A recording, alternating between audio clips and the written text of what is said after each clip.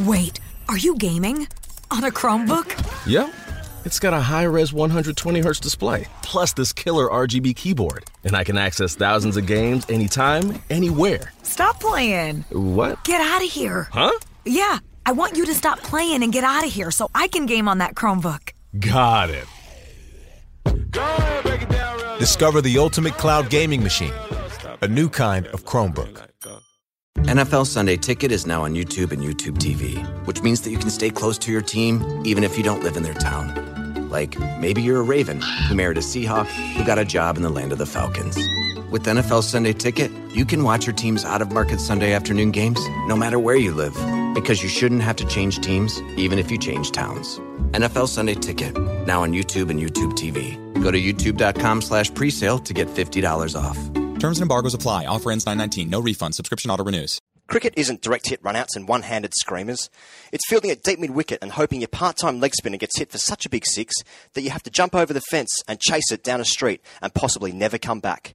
Cricket isn't outright wins and team songs. It's being stuck next to a newborn child, bawling relentlessly on a 10-hour flight and thinking, that's half the time I spent crying after being dismissed LBW in a 4th grade semi in 2003, and half the intensity. Cricket isn't diligently shining the ball at mid-off and working hard in the field for a breakthrough.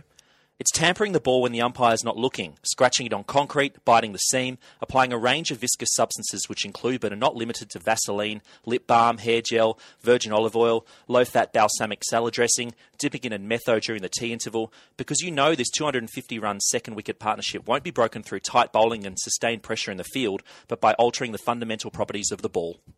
The Grade Cricketer is a Twitter stream. It's about playing cricket at the grade level. It's a tough, mean, dirty business being a grade cricketer. A lot of cricketers, that's all they know. They've done it since they're 10 and they have a deep-seated fear of change. But the grade cricket is all about being the most alpha version of yourself as possible at all costs and at all times. I don't bat or bowl. I just feel the gully, count the number of dot balls in a row, sledge 15-year-olds, make me feel better about myself. Thanks, champ. Oh, no, you called me champ. Hello and welcome to the Grade Cricketer podcast on Fox Sports. My name is Ian Higgins. I'm joined by Sam Perry and Dave Edwards. A massive show. Rob Quiney joining us today. He's going to give us a ball-by-ball account of his career. Bobby. Faf du Plessis ball tampering charge. The preview of the third and final test. A review of England versus India in the second test. Brian Lara's playing club cricket in Newcastle, and we'll be reading your tweets and questions. Boys, welcome.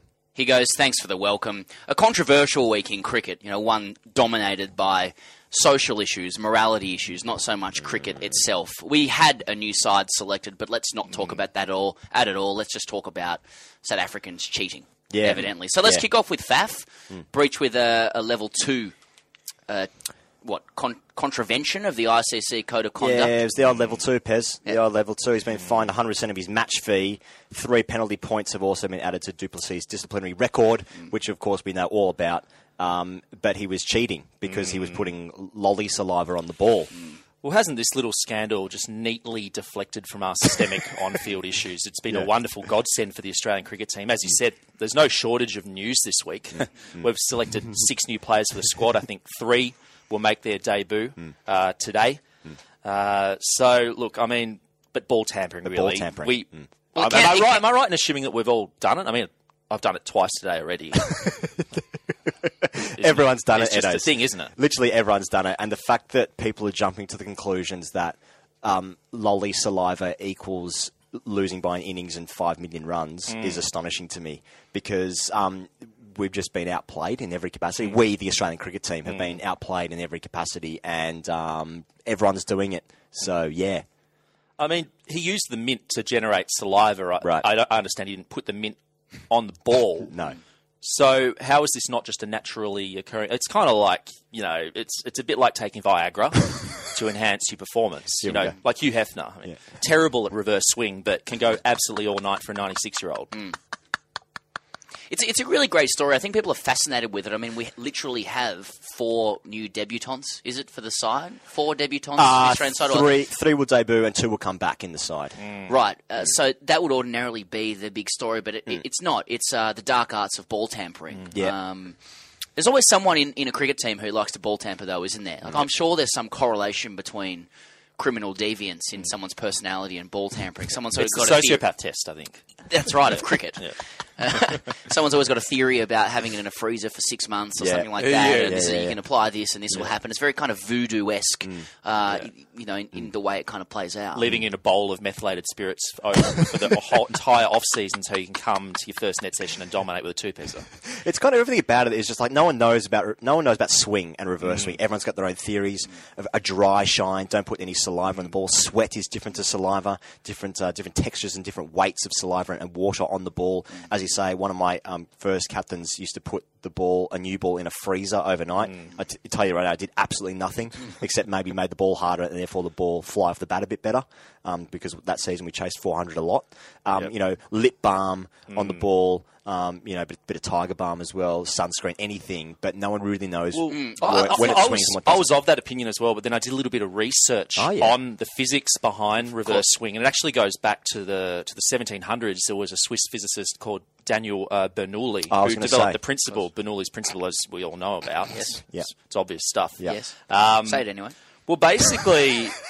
Bernoulli's principle, just in short, can be used kind of to explain how an aeroplane can lift off because of the curved shape of its wings. It's kind of the way that the air flows over the wing. Thank you. So, it's also goes some way to explain reverse swing, basically. Sure. I mean, the faster the air flows across the ball, the less pressure it exerts. As you've always said. There's actually a chapter in Bernoulli's book, Hydrodynamics, which talks specifically about how lollies can assist getting the ball to go Irish. Which surprised me, that 1738 publication. I'm glad that there is some science behind it, or that, you've reminded me of the science we all know behind it, because there is, isn't it also not proven that clouds make the ball swing either? I mean, we all believe that. It feels like a gypsy voodoo practice. Like, I still come back to the personality traits of the person who is very, very concerned or paranoid about reverse swing. Like, it's the same sort of person that believes in the effect of wipe on sex appeal. Pheromones, the pheromones behind it. That does actually work, though, to be fair. Yeah. Look, I mean, the ICC needs to be a bit more clear about this. I think they need to rewrite their rule book on it, because they're kind of saying that there's no artificial substance can be used on the ball. That's what they're saying there. You can use sweat, earwax, semen. You can literally use anything, and that's naturally fine. Occurring substances. Not a problem. Naturally occurring substances, exactly. But this footage that we've seen has stoked a visceral anger in all of us. We've seen Duplessis, grainy footage, coming off the airport. Isn't there anything like a bit of grainy footage to kind of whip up? Absolutely. I mean, I don't know how you guys are taking this. I mean, is it really that serious an issue? As you say, it's on his record now. It's on his cricket criminal record. Ball tampering twice. He'll never get another job. Just to be serious, I think the South Africans are having a wonderful time laughing at the whole lapping thing. it up. And the Australians are very, very quiet about it, and rightly so. I mean, I think it's akin to the performance-enhancing drugs conversation around the Olympics. Right. I mean, at some stage during the Olympics, someone will say, why don't we just make it a free-for-all? Everybody's on something anyway. Everyone's always doing something, so let's just let it go. And the same with ball tampering. So what if it was just a free-for-all? Put rubber bands on the ball, put masking tape around it, sandpaper the ball. I want to see the ball just do the biggest parabola in the air possible, just like I want to see someone run the 100 metres in 7 seconds. I just want to see that superhuman stuff. Like literally attach some mechanical device to it just to send it out to the boundary and back in. You must hit it. If I'm going to be alive long enough to see a man climb the Pyrenees in 45 minutes in the Tour de France, then I need this to happen immediately. I just kind of wonder, how easy does batting need to get in Test cricket? That says the bloke who's never played Test cricket. But it's just like, it seems like the wickets are flatter. They're making the ball just do less and less. The bats are enormous. We've heard this conversation before. But now you're not allowed to make it swing because it's hard to hit when it swings. So that's cheating. You can't do that anymore. I just wonder how easy does batting need to get in certain circumstances? I think they should I think it's okay. I think Duplessis is okay. I think it's a disgrace and you should never be able to touch the ball. And now South Africa's results are null and void. We win. Yep. We win the whole thing. We win. We did it. We win. But Faf really has won because we saw this footage from Channel 9 a couple of days ago. Where that wasn't grainy. No, not at all. That was clear in HD. Full HD. 9 HD. On your OLED. That's right. The blacks were really black in it. They were. Blacks of the screen. Yeah. Blacks of the screen. To be clear. But obviously the security guard was South African security guard was looking after Faf when a Channel 9 reporter came in. There's been all sorts of hot takes on what happened here. What were your guys' hot takes? Well, it was 3 days after it happened. It was an unidentified object that the reporter lunged with him at, and to the naked eye, it did appear just much like a microphone. But it's really too early to say until there's a full diagnosis and Argus review. I mean, I watched the video today. You asked me to, Pez, and I did so. Dropped you a text. Look, I have to say that the journalist was definitely trying to instigate something here. It really seemed kind of like when you're outside Scruffy Murphy's. At 3 a.m. and there's a bloke who's just trying to get in, and he's just the bouncer's going, no mate, look, no, go walk around the block, come back in 30 not or come shoes. Back again. No mate, not those shoes, not good enough. You've had a few, have another walk, and he just won't give up. And that's what this journalist was. He was just the bloke who wants desperately to get into the lower floor of Scruffy Murphy's, even though he's had 13 pints and should just go home.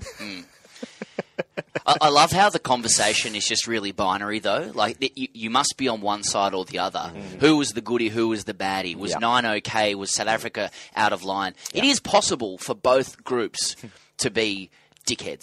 Really? Basically. Grey areas in cricket? Or life, or with men.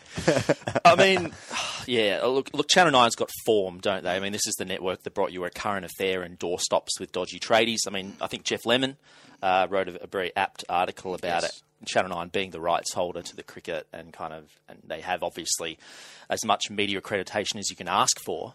Why don't they just go through the proper channels for that interview? And it was very obvious that du Plessis wasn't going to be forthcoming there. And really, what are you going to get out of that situation anyway?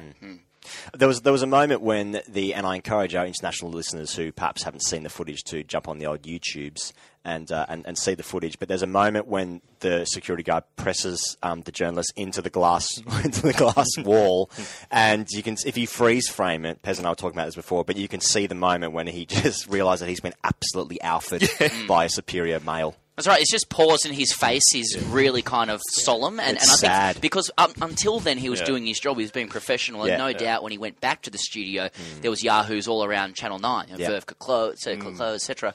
But for that moment, it was sort of like, Dad, this is what I do. Yeah. It's like when Bart Simpson's watching Ralph Wiggum at the This is the moment where let's keep this. I'm really articulate at this point in time. Anyway, nothing else is happening in cricket other than that. No, there is a test match. There's a test match? Starting, I guess it's tomorrow from when we're recording today, if you're listening to it. Yep. And Australia have 3 debutants, definitely. They've revamped half the batting order. It's a day-night test in Adelaide. There's been lots of conjecture over this test match. Is it good promotion, bad promotion? Do we care? Well, if only it meant anything, Pez. I mean, that's the thing. I mean, it's the old dead rubber syndrome. But I get to watch it when I come home from work. And I can, just catch the highlights at 10:30 because I'll be watching, Suits.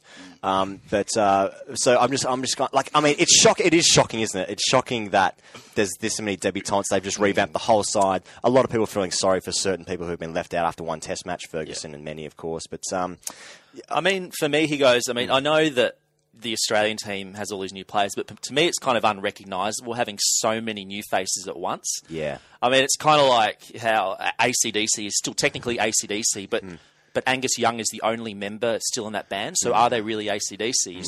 And I think the Australian public struggles to compute so many new faces at once. And, historically, one player comes into the team, he gets his baggy green, it's a whole production. The media is focused sternly on this player for the days leading up. Now there's too many new faces. I don't know what to make of it. What do you guys think? I mean, I think that's part of Australia's problem with, the boats coming in immigration. There's just so many new faces that we don't know what to do with it. Okay. A lot can happen. The lead up to this, all the storylines that have happened over the past 2 weeks. It's just leading to what is it leading to? What will happen over the next 2, 3, 4 days, however long this test actually goes for? I think there's some dire times ahead for the Australian cricket team when you consider that they have to face a South African team probably on a tough wicket so that it preserves the pink ball that needs to be preserved for Test match cricket to survive as a format. It's the saviour of cricket. We then have the Pakistanis, who are number 1 in the world, coming out to our shores, and then aren't they just flying under the radar? No one's talking about them. They're looming large on the horizon, like the boats that you mentioned before, and they're on their way. And what's going to happen when they get here? Well, What do we do when we don't know what's going to happen when someone arrives? We just don't know. We cannot be certain. That's all I'll say. It's a fear of change. It's a fear of change. So ultimately, what it comes down to, a deep-seated fear of change. It must be deep-seated at all times. It must be deep-seated. And then we have India. We go over to India, who just absolutely demolished England in the second test. If anybody caught the final day of that second test, you would hold actual and legitimate grave fears for Australian cricket, as opposed to the fears that are confected when people come to our shores. There's something about England the way they approach their cricket, especially in India, is like that the test match actually goes for 5 days, and Australia at all costs are still trying to win test matches in about 2.5 days, and they play like that in India. And India, you've got to push the game forward. Well, that's true. Is that just stemming from the grade level? Like, I've got to get out of here by 3:30 because we go to Percy's for beers. Is that just carrying over into the test arena? Yes. You've just got to get away early, boys. Yes, I think it is. I mean, but of course, England had their own problems in that second test match. They lost sort of 2 clusters of wickets, of 4 lots of wickets in the space of like 45 minutes on 2 occasions. Ultimately lost 8 for 66 on day 5 after quite a promising finish to day 4. They were chasing 4 million, so it was kind of always out of reach. But batting collapses do seem to be the order of the day at the moment across all formats in cricket. Yeah, I think you're right. 2016 is the year of the batting collapse. There's no doubt about it, and you've just mentioned some of the teams that have suffered them this year. Is it kind of like, how we're living in a post-truth world, with Trump and Brexit and all these news articles appearing on Facebook that aren't actually real? Is the batting collapse, is this the new de rigueur? Well, runs aren't real. Runs aren't real. Essentially, yeah. So there's something about India at home, right? India at home is a scary place for many reasons, because it's not our home, and therefore we don't know what to do when we get there. We don't know where we put the kits. Parking's a situation. What's the fastest way? Google Maps gets lost. We know this. But India now haven't lost a test in 16 tests. That's 4 years of cricket that they've played there. They've won 13 of those matches and drawn 3. Kohli hit 167 in the first innings, hit 80 in the second innings. He's just a great player. India at home, how do you ever beat them? We are collapsing at our own home at the moment. I'm really scared about what is going to happen to us in India. I mean, I think about somebody like Curtis Patterson, who was unfortunate in many ways to miss out on this Australian side, given his performances in relation to others. Yeah. But there might be a part of him, at a young age, he thinks might just miss that tour of India, which would be good for my career. Yeah. I mean, I'm currently reading Mitchell It's Johnson's like not book. taking the first job that you get once you graduate because it's not the best offer, and just hanging out for that offer from Google. There are players out there do like missing matches where they get pumped. I mean, how India must weigh on the mind of Australia's batsmen just to watch England that last day. I mean, the guys that go there are going to have to learn how to bat ugly, aren't they? I mean, in a world defined by aesthetics, are our batsmen capable or even willing to bat ugly? No, it's impossible. Well, it's scary because half the team is picked on aesthetics. We've obviously spoken previously about rig-based selections. Peter Handscomb has been touted amongst people who watch Shield cricket, so the 4 people who watch Shield cricket, he's been touted as the best player of spin in Australia. So perhaps, he plays the Pakistan series as well. You'd have to suggest that these young guys are going to get more than a match, which again probably is really harsh on Ferguson and many, given that they also just had 1 match. But you think that Handscomb is probably going to go to India. He's going to get a good test out against Shah, Pakistan, who's already taken 40 wickets this year in 2016. So I think he's maybe an option to go to India and do well, but it's still so hard. Well, I just think India can really make you as a cricketer. I mean, Dean Jones went to India and made 200 at Madras, and then Mo Matthews said that it was just runs on an absolute road. Get over it. Yeah. There was some real polarity between the way both of them spoke about that inning. Jones says he's still recovering from it, from 1986. He still has the bodily feeling. I mean, the chances of Australia doing well in India is about the same chance as Hillary Clinton of assuming the White House, because they're still counting the votes. There's still things coming through on Facebook saying that she might be able to overthrow it with strange little electoral college. Right. Al Gore can win again. Yeah, that's right. Yeah. I mean, this series, it's a 5-test series, England versus India, and it does seem quite fascinating. I mean, England played really well in the first test and held out for a draw. I'm just not convinced that anyone can play for a draw in Australian cricket, given now that Peter Neville has been dropped. It is scary, but there's something about that series which does seem fascinating. And England, in my opinion, from what I've seen so far, aren't that far away from knocking off India, even though they've not lost in 16 tests in 4 years. So it'll be an interesting series to see how that pans out. Well, they have batsmen that can bat in different styles and with different gears. If you mind me being earnest for a second, Not at all. they have different ways short, of playing. Yes, as is.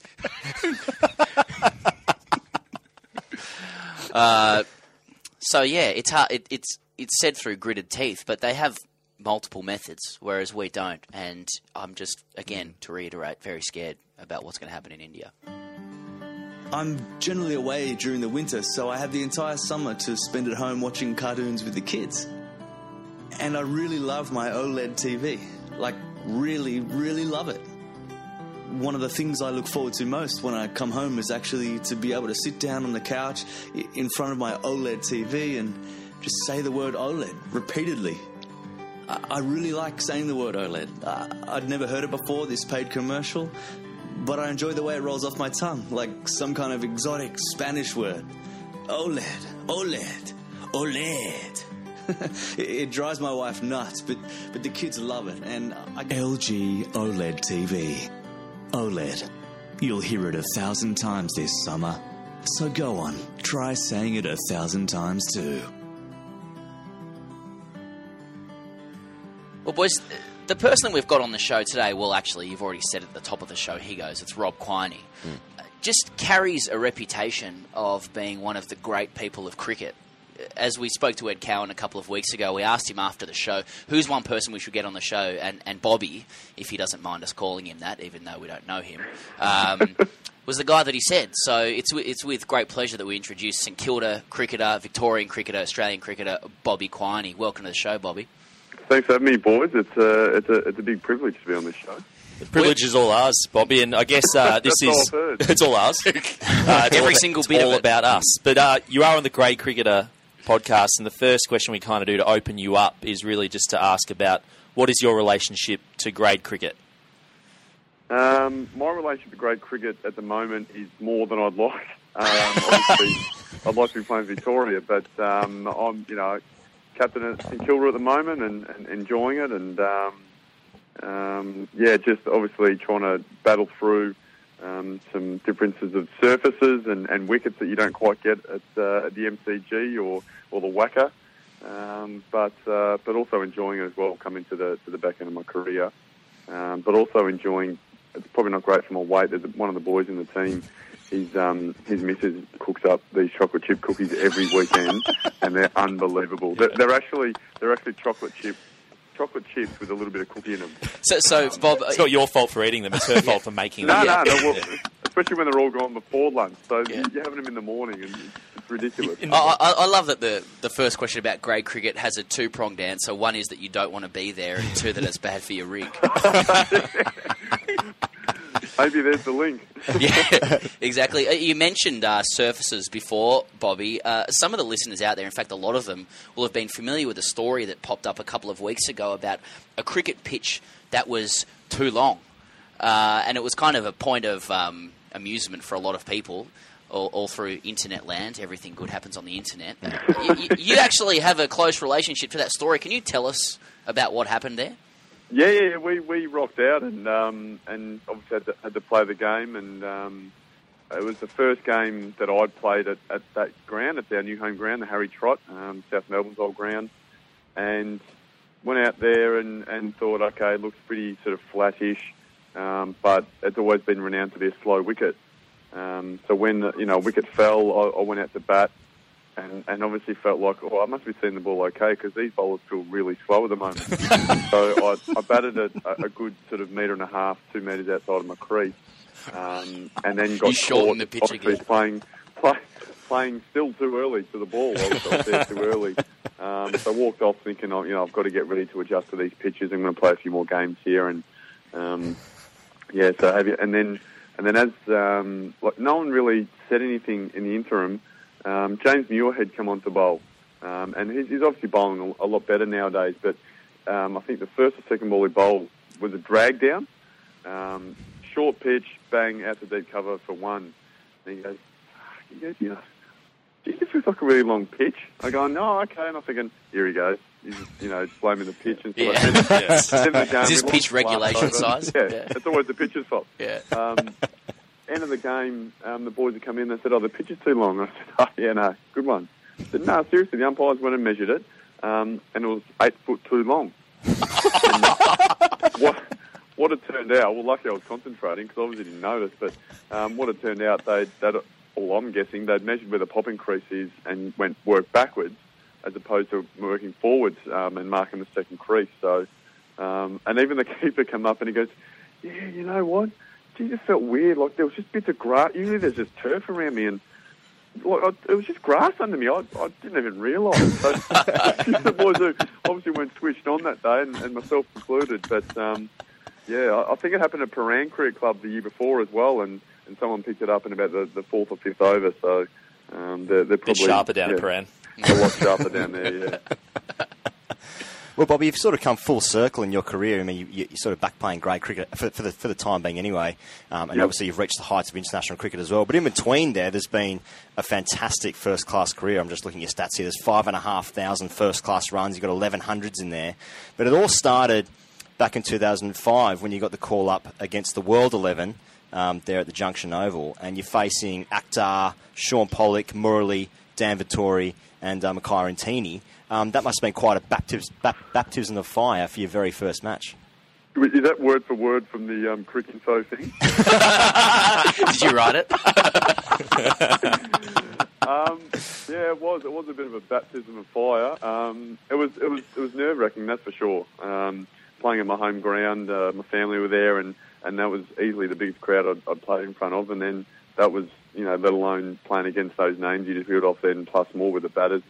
So it was awesome. I went out there. I only got to face Murali and Vittori. I was only out there for I think 3 overs, but one of the umpires gave me out. Jack Ellis threw the stumps down from the boundary, and I swear I made it. I think I only made 7 at the time, but I swear I was home, and I think he didn't want to let the crowd down, and he had Jack Ellis pull a trigger from the boundary. Well, it's probably caught up in the long pitch. Yeah, correct. Yeah, it was a long pitch. He'd probably been out of the action for half an hour, so he wanted to get back involved as well. And it was out. It was all over pretty quickly, just like my Test career, really. But it was good. It was a good experience just to get out there. It was something I never thought I'd achieve, and to get out there and taste some cricket and close to international cricket. Speaking of international cricket, Bobby, a long-time teammate of yours and I presume good mate, Pete Hanscom is about to make his debut for Australia. Could you give any insights into, well, let's just say what sort of bloke he is, because this is grade cricket and it's all just about the social sphere. Yep. What sort of bloke is he, and how will he be feeling heading into tomorrow? Well, today, as the listeners hear this. Yeah, he's a ripping bloke. In Melbourne, there's an under-16 comp called the Dowling Shield, and I was lucky enough to coach Pete in that comp, albeit for half a game. I was there for their first game, got the call up to go to New South Wales to potentially play a Shield game, went to New South Wales, left the boys there. They won a couple of games. They come back to the Shield game to coach them for the grand final, and they won. So super coach there, and but he was all through with the practice matches and the matches. He was always second or third best batter in the side, but he was really classy, quiet kid, respectful kid. And that pretty much flowed throughout into where he is today. I reckon those attributes, and I think just his composure is something that's gotten him to where he is now, particularly in the last couple of years. His maturity, his self-belief without being arrogant, and knowledge of his game. Really, he's happy to sort of go for a look. He's one of those blokes who's happy just to go out, doesn't need to drink, and just go have a look. He doesn't want to be bored in the hotel room. And then he's actually quite a good dancer as well. He dances very like Chris Rogers. Right. I'm not sure if you've seen Bucky dance apart from on stage at that Cricket Australia function one time, but he's got the feet that move out and in, and then he picks his shirt up from the collar every now and then. That's his sort of go-to. So, okay. So if he pops his collar tomorrow, then that'll just be one of his dance moves. Yeah. Well, but in saying that, he even uses that move without the collar. Like a lot of boys nowadays, I don't know anything about fashion, but they don't wear collars anymore. So it's just the round neck, and they're pinching it up, picking it up, and away you go with a hand. So away you go. Yeah, right. Okay. Well, fantastic. Just wondering about how people don't wear collars anymore. And he's a good bat too. So good bloke, good bat. Yeah. Done, mate. Dan. Speaking of tests, we should talk about your own test experiences, and we ask this of every Test cricketer who comes on the podcast.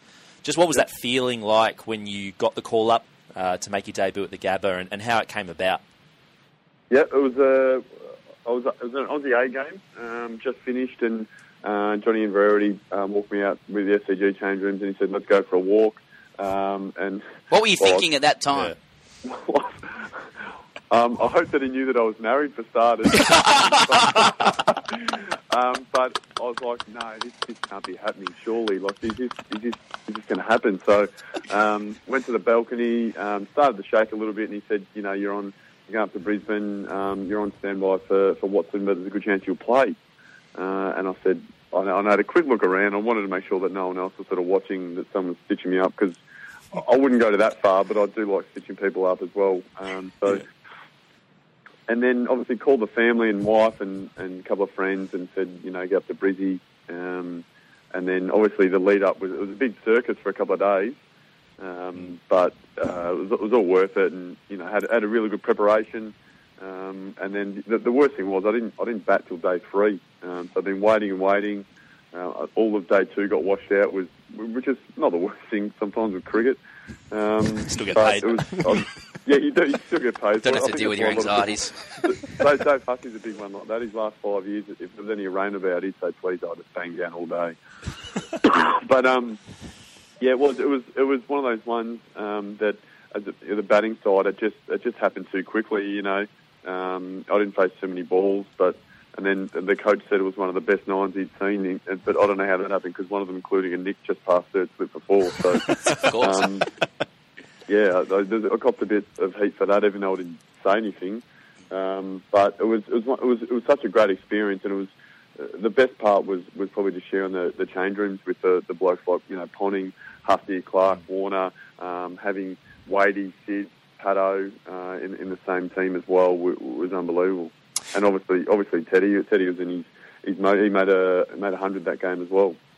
It's interesting because there's been a lot of press recently about sort of new blokes being alphaed into the team, and there's obviously a whole stack of new blokes getting alphaed as we speak in the new dressing room. I'd like to know what your experiences are being welcomed into the dressing room, Bobby. I mean, was it very opening? Was it a happy experience, or did you feel a little bit like you had to prove yourself before you'd even started? Little bit of both, but the proving side of things was nothing too bad. It was more that, look, I felt that I earned my chance to get a game, albeit just a really small opportunity. You had scored so many runs leading into it. I had a good season and a half for 2 seasons, and it was probably Tuesday would have got a game, but I think he'd been dropped already twice, and they wanted him to score a few more runs. I presumed it was either him or McDonald, really, after the Australia A game. But blokes like Ponting and Hussey, they're the ones that'll stick with me for the rest of my life. Whether that's just the way they are with anyone that comes in the change rooms, but they make me feel unbelievable, those 2 games. And I felt quite bad because I feel like, because I was batting at 3, I got out cheaply, that I almost ended punter's career, really. I got him in too early and didn't do my job. So, but he was great. Like, I think after each day's play we had a beer, and then he even said, I got caught down leg side off Morecambe, fine leg, trying to pull, and he goes, "Mate, if that's your shot, don't just pull it away after one shot." So he was good. He didn't have to say anything, and everyone else was really accommodating. Nate Lyon and obviously Teddy, I'd sort of known throughout the domestic side, but they were really good as well. Jeez, it's refreshing to hear a positive news story about someone's experience in the Australian cricket change room. Yeah. But it does always seem to have something in common, and that's Ricky Ponting. So, I mean, I wonder, Bobby, do you sense that similar air or spirit of accommodation is in the Australian dressing room today? I'd be purely guessing. I think sometimes the away trips are probably the hardest ones.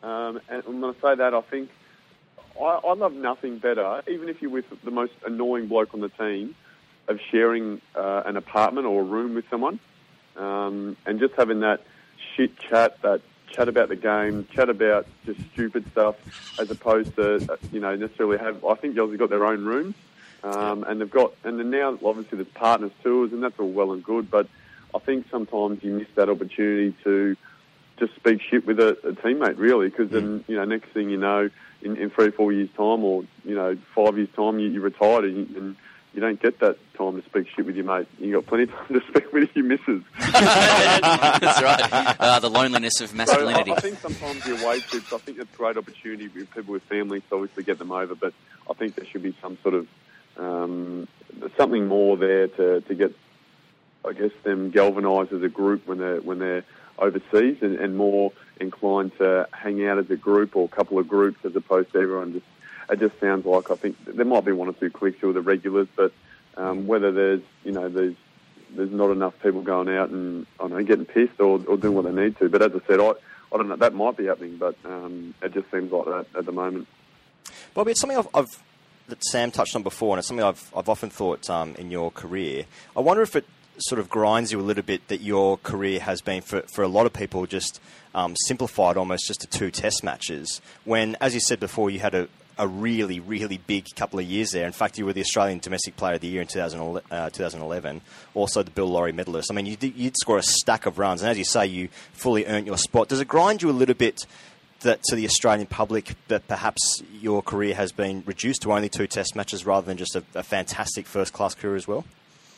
No, it doesn't grind me at all. My biggest thing is a bit of a bittersweet moment in my Australian career, because I felt like that I'd had so much support from so many people that it meant a lot to me that when I did get a go, and I think I nearly got a fair enough go. If I had have made 30 and 20 in that second game, whether that means that I didn't fall so low in the rankings straight after that, but I felt like I let a lot of people down, and a lot of those people would say, "No, you didn't. You did us proud." But the longer it goes, you become that bloke who finished on a pair, or the bloke who averages 3 at the moment, which is true, but it does take a little bit of the gloss away from that I was lucky enough, and as you said, I earned the chance to represent Australia.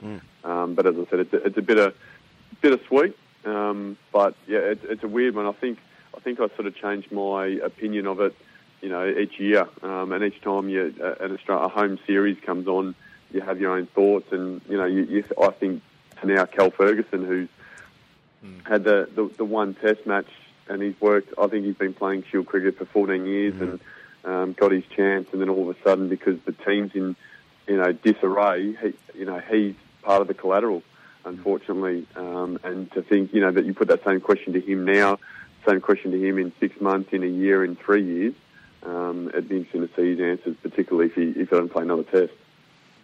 That's completely insightful. I think that's great. Bobby, we'll move on to the... serious, though, isn't it? No. We'll line things up now. Not at all. I mean, for what it's worth, I think those people who advised you that you shouldn't think like that were right. I say that on behalf of the boys. You played for Australia. Bobby, so we will move into the throwdowns section of the show, which is a little bit lighter, where we just ask you silly questions that are probably more about us selfishly than you, and you try and answer them as quickly as you can. So I'll kick us off if that's okay. So, Bobby, in the famous Kadich chokes Clark episode, Andrew McDonald famously diffused the situation by saying this happens all the time at the Vicks. Did you choke anyone in the Victorian dressing room, and if so, tell us everything? I choked one. Does it have to be a person? No. I don't know where you're going with it. Continue. And I got choked. 10 seconds is up, sorry. There's the lead article on Fox Sports tomorrow. Yeah. Look, Bobby, do you ever wonder how many runs you could have made against the South Africans if they weren't tampering the ball? Yep. Particularly in that last set, in the second test in Adelaide, the ball was reversing. I reckon I probably would have got back-to-back hundreds, really. It's a cold case. They need to open that. But instead of getting 200s, I got 2 pairs. So it was either one or the other. Bobby, in a Big Bash game against the Perth Scorchers at the MCG, Adam Voges struck a well-timed pull shot into a seagull. You then picked up the seagull, and it miraculously came back to life. Was this the first time you realised you had a gift with birds? No.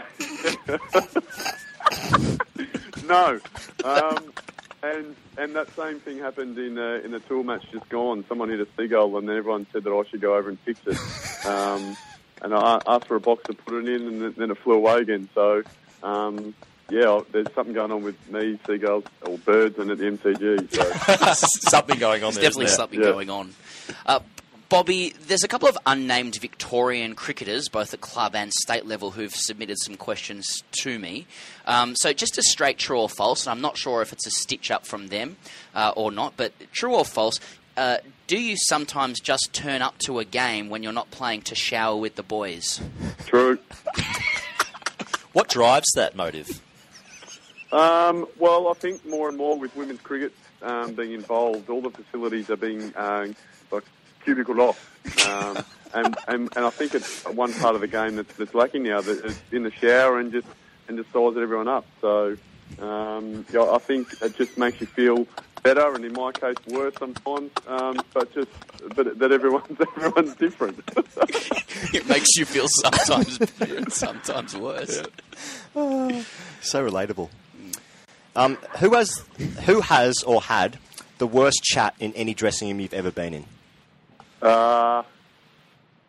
Well, he hasn't played. He's played one Shield game. Ian Holland. His chat is horrendous. Let me try and think. Dan Christian, if he's had 2 espresso martinis, is painful. Espresso martinis in the change room, is that a regular occurrence? Well, we're lucky enough to win 2 Shield titles, so that's why they get snuck in. Alfred. Alfred. At every turn. I was wondering who's making those. And Scotty Boland. Scotty Boland looks like he doesn't say much, but when he says stuff, it's putrid. So, they're probably everyone really... You know what? The whole side just speaks shit, and that's what's great about it. On that note, something from one of those sides was to ask you, Bobby, about your chest hair. Apparently you're extraordinarily hairy. Just comment, please. Not just my chest, it's my back. Everywhere pretty much except my head. And I was bold enough and bold enough 1 year to shave the Puma logo into it. So I think I did it maybe 4 years ago. I'm sure it's out there somewhere. But so there's stuff to work with. But yeah, it's pretty hairy. I think a lot of people are talking about Cato being the hairiest bloke, but I think I might have him. Does he have more on the forearms than you? Yeah, he's got more. Ricky Ponting and Glenn Maxwell they're massive on their forearms, but I think I might have them everywhere else. Bobby, you faced 22 balls in Test cricket. Which one was your favourite? I'd probably say the first one. Yeah. Because as I was facing Stain, I said, come on, let's watch the ball hard, play straight, and it was short, and I pulled it. Because I just didn't think I'd be onto to play a pull shot first up against someone like Stain. So to get that and get your first Test run over and done with was pretty satisfying. And then the rest is a blur. Bobby, are you the only player in the history of Australian cricket who has bowled for your country but not for your club? Yes.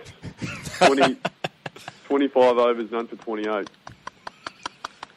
Can I just ask how nervous you'd be? Because, I've bowled in a game before, and I was the most nervous I've ever been. In a test match scenario, there's probably more people watching than in the 4th grade round 4 match that I played in when I bowled. It must have been petrifying to get the ball down the other end. I think it's exactly the same whether you're playing 4th grade or test match, and even if you come on and you're opening bat, you barely bowl, and the captain goes, "Here, have a bowl." If you land your first one roughly in an area, that's gold. If you miss that spot, you're rooted. So I think I was lucky enough to land in an okay spot and kept going from there. Just bowled 25 overs in test matches. I think there was also a couple of batters who just didn't want to get out to me as well, so that might have had something to do with it. Well, Bobby, we really appreciate your time coming on the Grade Cricketer podcast. Literally called you earlier today, and you were good enough to put yourself up to the show. I think you've also stood true to what everyone says, which is you're one of the great people of cricket. So just on behalf of the boys, we're wishing you all the best in your endeavours to return to that Victorian side with Dan Christian and drink espresso martinis with him. At the tea break, yeah, exactly. And but if not, all the best with St Kilda as well. And we'd love to see you on the show down the track. Yeah, that'd be great. Thanks again, guys. And as I said, it's a privilege to be on the show. Thanks, Bobby. Cheers, Bobby. Big day? No, big night. I've got to clean up the last 2 wickets, sing the song, do the covers, sing the song, drink 42 beers in the sheds, have a shower, sing the song, publicly objectify my teammates' rigs, compare sizes, tell everyone how good I was when I was 17, go to a strip club, lie to my wife, then spend all of Sunday being an emotionally absent father and husband. Big nights start with grade cricket. Lying to yourself has never been harder. Boys, I'm not sure if he caught this during the week, but Brian Lara happened to be down in the Hunter Valley during the week, and some of the boys from the local pub team, the Division 5 side from Newcastle, C&S D5 side, happened to be down the pub. I think it was probably Wednesday afternoon, so why wouldn't they be at work or anything? They saw Brian Lara. They thought, we're going to sign him up. Brian Lara was apparently very receptive, and he read a contract. He signed the contract. Those boys then submitted that to the governing body of the competition, and he is now a registered player for this C&S side for the Division 5 Hunter Valley League. It's a nice little story, isn't it? Yeah, what a feel-good story, he goes. I mean, just great to hear that, a Test cricketer turning out for a Hunter Valley side. I think, although I dare say he might struggle with a step down, I remember, being a grade cricketer myself, I'd often fill in for inferior mates teams at club level and be on Astro and, a 53-year-old bank manager would be bowling, 80-kilometre outswingers and I'd get out for a duck inevitably. And then I would always caveat that by saying I'm used to playing on turf, used to playing blokes 130k plus. So I wonder how Lara will deal with the step down from facing, Wakar Yunus, Wazim Akram, some of the greats, and then facing James from accounts. You can't win. I've always maintained that. I've always said that. And I think each of us who've had experience playing at grade level or whatnot, I don't know about you actually, but I really struggle to play hybrid games of cricket, even if it's in the backyard or if it's at Christmas and the family's like, oh, come and have a bat, Sam. I don't know how to manage that situation because you're the cricketer in your family and you see the ball from the 6-year-old niece outside off stump and it's full. What do you do? Do you start hitting catches? That's condescending. Do you pump it for 4? That's a bit rude. What do you do? Do you sort of stroke it around for 1? I've never managed it. And if you get out, it's the most humiliating thing in your life. And I was like, oh, you actually can't play the game, and then your face goes red, and you're like, can't I play the game? This is actually really anxious for me. It's like when Zoe Goss got out Brian Lara in that friendly fixture, and then everyone was like, oh, Brian, you got out to a girl or whatever. And that was kind of the exact same thing that we were talking about. I think this could be a great tourism boon for the Hunter Valley. I mean, Tasmania has Mona and a winery tour. The Hunter Valley will now have, cheese and wineries and Lara on Saturdays. You can get the whole spectrum on your weekend to the Hunter Valley. On the other hand, I'm just trying to think about the actual scene where Lara's sitting in a pub, probably minding his own business or having fun or whatever he's doing with friends in the Hunter Valley. Circuiting. And in walks some likely lads from Newcastle. Their first thought is, let's sign him up to our cricket team.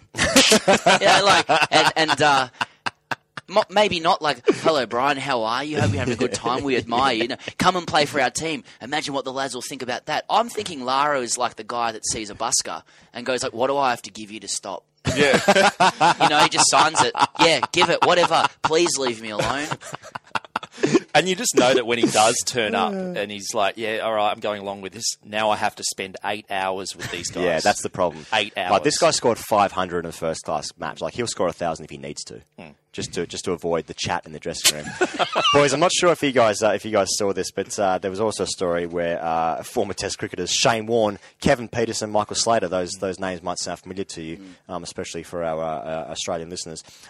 They were filming a video in the car. Apparently Mark Taylor and Ian Healy were driving the car. So it's just like, when you think of like those guys hanging out, that's the exact dynamic of it, isn't it? Nerds in the front with the seatbelts on. Yeah, exactly. Likely lads in the back, backseat bandits. But they were filmed without wearing a seatbelt, and this got picked up by the Tasmanian police. In a statement, the authority said, Tasmanian police remind motorists that seatbelts save lives and urge drivers to insist their passengers buckle up too. So they were all fined $300 not wearing a seatbelt. It was a Facebook Live thing that Warren was doing to his fans, and they picked it up live as well. Right. We've got to put seatbelts on. So they kind of incriminated themselves in a way. Yeah. Just Warney getting it wrong on social media again. Well, someone asked Warren, jovially in the car whether he'd had any success on Tinder in Tasmania, and he said, no, not yet. And KB said, that's a lie. That's a lie. So, I mean, that was my favourite part of the Facebook Live video that I watched 4 times. I just wonder what other laws these guys are casually breaching. I mean, we've just seen one Facebook Live video where they happen to not be wearing seatbelts. I mean, these blokes, what are they, jaywalking? Are they forgetting to tap on and off with their Mikeys? I like that you wonder that. What other casual laws? What else can we pin them for? Yeah, revenue raising. Boys, Ask TGC. It's come around again. Your questions. You can get us on the Twitter machine with the hashtag AskTGC. You can get us on Facebook if you need to. Twitter is better. Tony Ogden at TOgden01 writes or asks, "Hey, grade cricketer, is this even a question? ESPN Cricinfo article says, should you judge a player by his gear?" Well, the obvious answer is yes. Well, I haven't read the article, but yes, 1,000 times, yes. It's fascinating to me how many people now just buy all matching kit to look sponsored because, I mean, and that being normal, like it's just part of the uniform now, whereas like maybe 10 years ago, it's kind of like unless you were actually sponsored, no one's matching up the kit. Do brands, are they aware of this? Like if you 100%. walk into a cricket store, is there like a mannequin with all the Grey Nichols kit on it so you can just get everything that's on the mannequin straight up? If not, there should be. I'm just wondering what the interior designers or whatever the word is for that, and merchandise apparel people. Yeah. Well, we actually are, and we have been trying to reach out to Harry Solomons of Kingsgrove Sports Centre. Harry, if you are listening out there, we'd love to have you into the studio or onto the show to explain to us. And some free kit. Yeah, and also can I have some gloves. I've got to ask Rob Quiney that. Bobby, can we have some gloves? TR says, in the last round of the season, I ran my brother out, then, as captain, dropped him for the first week of finals. I went on to hit 69 plus win game, yet my brother and mum didn't talk to me for a week. Were they justified doing so? I like how the mum also didn't want to talk to you for a week. A late character entry. A bridge in the family. Oh, let your brother play. Let him play.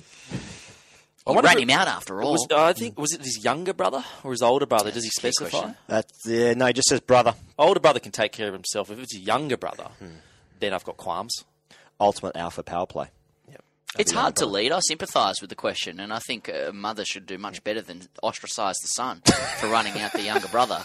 I have a younger brother, and he got the way all the time. You can't tell me that Steve Waugh, though, wouldn't have done that with Mark Waugh and Danny Waugh. No, I can't. I won't. I do question him sort of writing to us about it. Just deal it with your family. Keep it in-house. Yeah, this is Andrew O'Sullivan via Facebook. And this is the last question for Ask TGC this week. He says, I've nicknamed my girlfriend Boof. She's American and thinks it's a cute form of buffhead and is unaware of my adoration for Darren Lehman. A, do I have a problem? And B, can I ever tell her? Well, the answer is yes, you do have a problem because you've got an adoration for a coach, a cricket coach. Which is unusual and unnatural, in my opinion. Can I try and conflate that with your girlfriend as well, to name your girlfriend the name of a middle-aged coach? I mean, Pez, there's nothing good about this, is there? I mean, nicknaming her short for Buffhead. I mean, is that a cute, acceptable, cute little pet name? Even the assonance of the word "buff" to say doesn't sound. I mean, romantic. You can never tell her because then, she will read into this as the serious psychological thing that it is. Next thing you know, you'll be in couples therapy and the psychologist will be exploring all sorts of Freudian themes and you don't know. You can't go anywhere from that. And then you're wasting your Saturday on the field and Sunday couples therapy. So you goes your whole weekend, so don't do that. Yeah. 120 an hour as well. It's tough. Yeah. Keep calling her buff, though. By all means. Good luck with the relationship. Yeah, and life. Well, that's about all time we have for, lads, this week on the Grey Cricketer podcast. It was great to have Rob Quiney with us, and we look forward to the third test, which starts today. And all the people who make the show happen, obviously, a big thank you to you guys. We'll catch you next week.